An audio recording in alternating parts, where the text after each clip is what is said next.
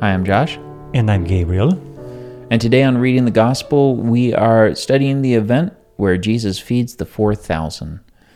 This can be found both in the Gospel of Matthew and Mark. In Matthew, it's chapter 15, verses 32 through 39. And in Mark, it's chapter 8, verses 1 through 10. Today, we'll be reading from the Gospel of Matthew. Follow along in chapter 15, beginning in verse 32. Then Jesus called his disciples to him and said, I have compassion on the crowd because they have been with me now 3 days and have nothing to eat. And I am unwilling to send them away hungry, lest they faint on the way. And the disciples said to him, Where are we to get enough bread in such a desolate place to feed so great a crowd? And Jesus said to them, How many loaves do you have? They said, 7, and a few small fish. And directing the crowds to sit down on the ground, he took the 7 loaves and the fish, and having given thanks, he broke them and gave them to the disciples. And the disciples gave them to the crowds. And they all ate and were satisfied. And they took up 7 baskets full of broken pieces left over. Those who ate were 4,000 men, besides women and children. And after sending away the crowds, he got into the boat and went to the region of Magadan.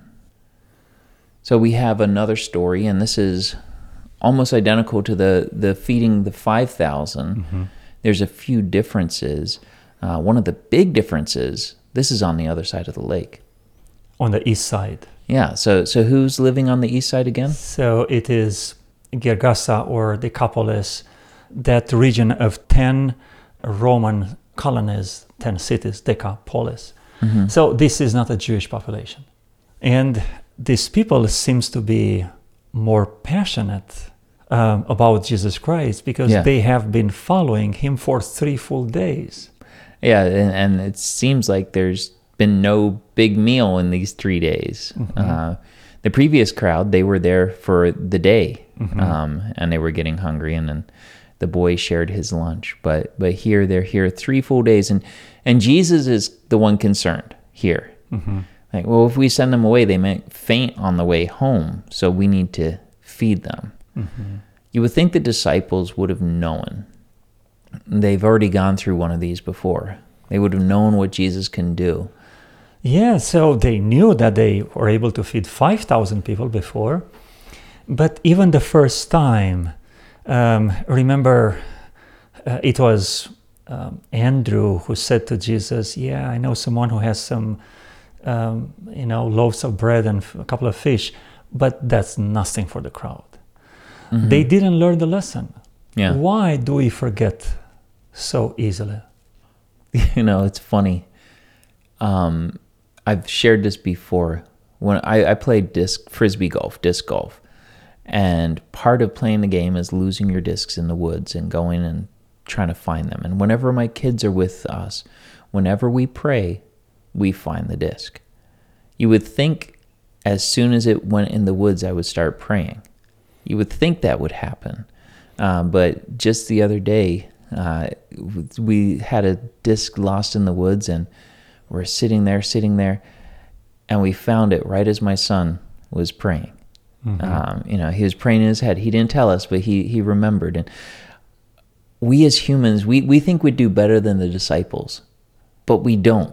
At least I don't. I think I'd fit in well as a disciple of Jesus and not catching on very quick. For some reason, prayer is the last resort. Yeah, and it should be the first resort. Yeah, imagine how different the world would be if prayer would be the first resort. Mm-hmm.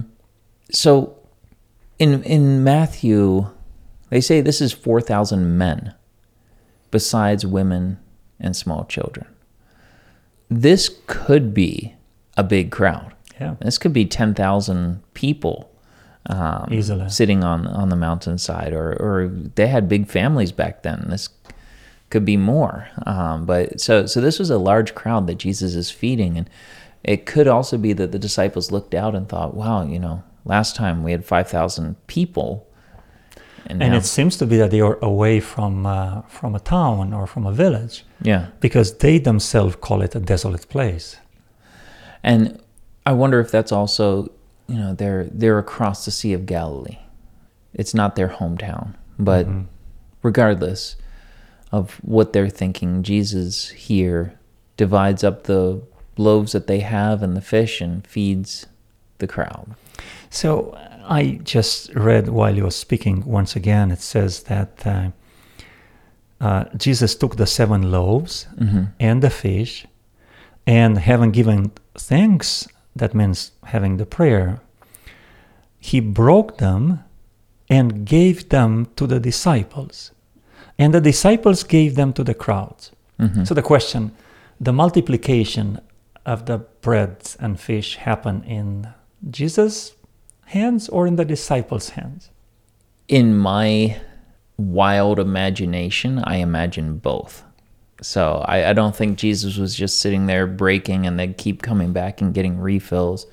I think Jesus might have broke them up, put them in the baskets, and then as they're taking them out, they're breaking and sharing with others around. And it just never ends. So why the disciples are being involved this time? I see them involved in the last one too, though. Jesus prayed over the bread and he broke it and shared it. But I don't see Jesus as the one going up and down. The disciples went and fed, shared it, dispersed around. So at least for me, and I could be wrong, I don't see a difference in that aspect of this miracle. So what does this story tell us about God? A God of compassion. And this is how he started in verse 32. I have compassion on the crowd, because they have been with me now 3 days and have nothing to eat. I'm unwilling to send them away hungry, lest they faint on the way. A God that is interested in our well-being. He cares for all the basic needs of us, our physical needs, our emotional needs, our spiritual needs. Yeah.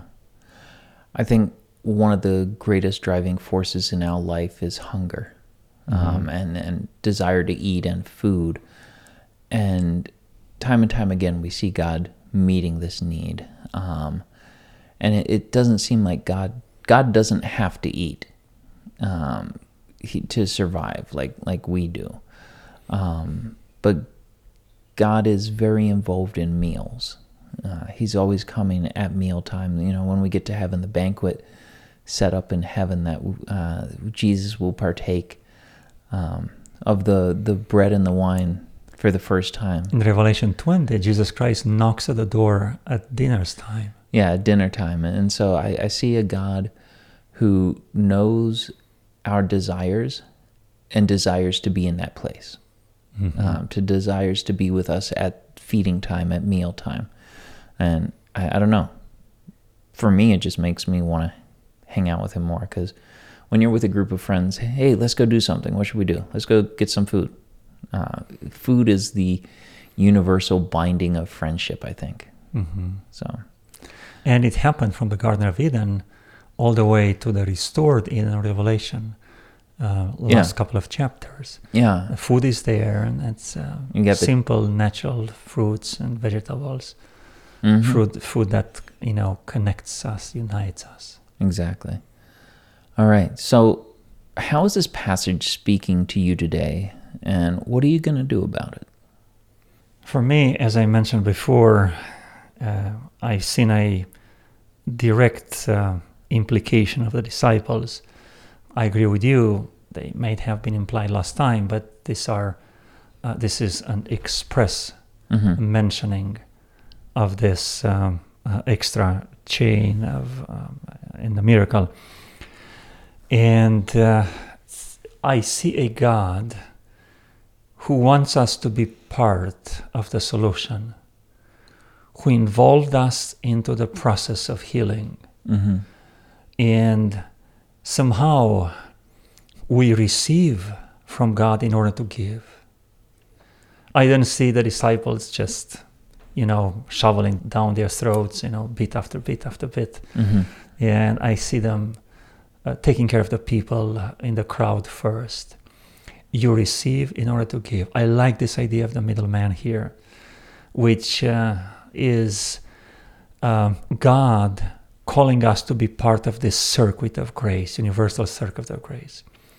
As a circuit of water and food chain and friendship in society, we are called to receive in order to give. And this should be a fundamental rule in life. Receive in order to give. So this is how this passage spoke to me. What I'm going to do about it? Here I am, Lord, send me. Yeah. Right? As I'm ready to be involved. And I've seen that I've been, praying once in a while in my life. Here I am, Lord, send them. Right? Yeah. I'm good here. Yeah. Go send them over there. Yeah. I had a friend who, whenever we went to his house, his mother would put out food for us. Doesn't matter what time of day or night. She was always putting out food. And again, getting back to, I guess, my previous thought as I'm reading this, it's not the disciples coming to Jesus and saying, we're hungry. It's not the crowd saying we're hungry. It's Jesus initiating this thought. And seeing a God who loves and cares for us and seeks to fulfill our desires and our needs. And we can do that for others as we look around. I had a friend who, when I went to their house, they had a special cabinet just full of food, a meal ready to go. So if anyone came to their house, they could prepare a meal in a few minutes and give food to that person. And what can we do to meet the basic needs of the people around us? And Jesus Christ anticipates the future more than we human beings might know it.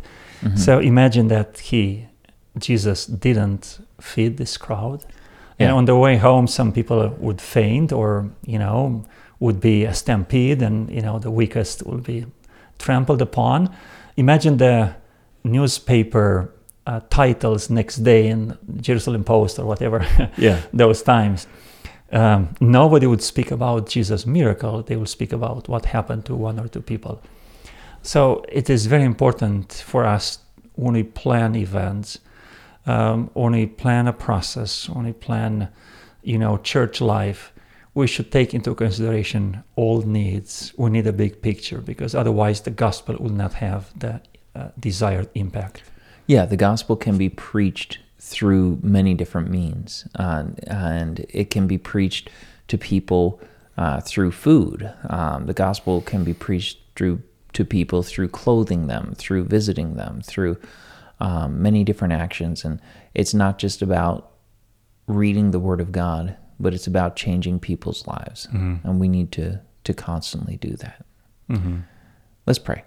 Father God, as we look at Jesus, who is our example, we see someone who has a concern, not just for our salvation, but for our physical well-being.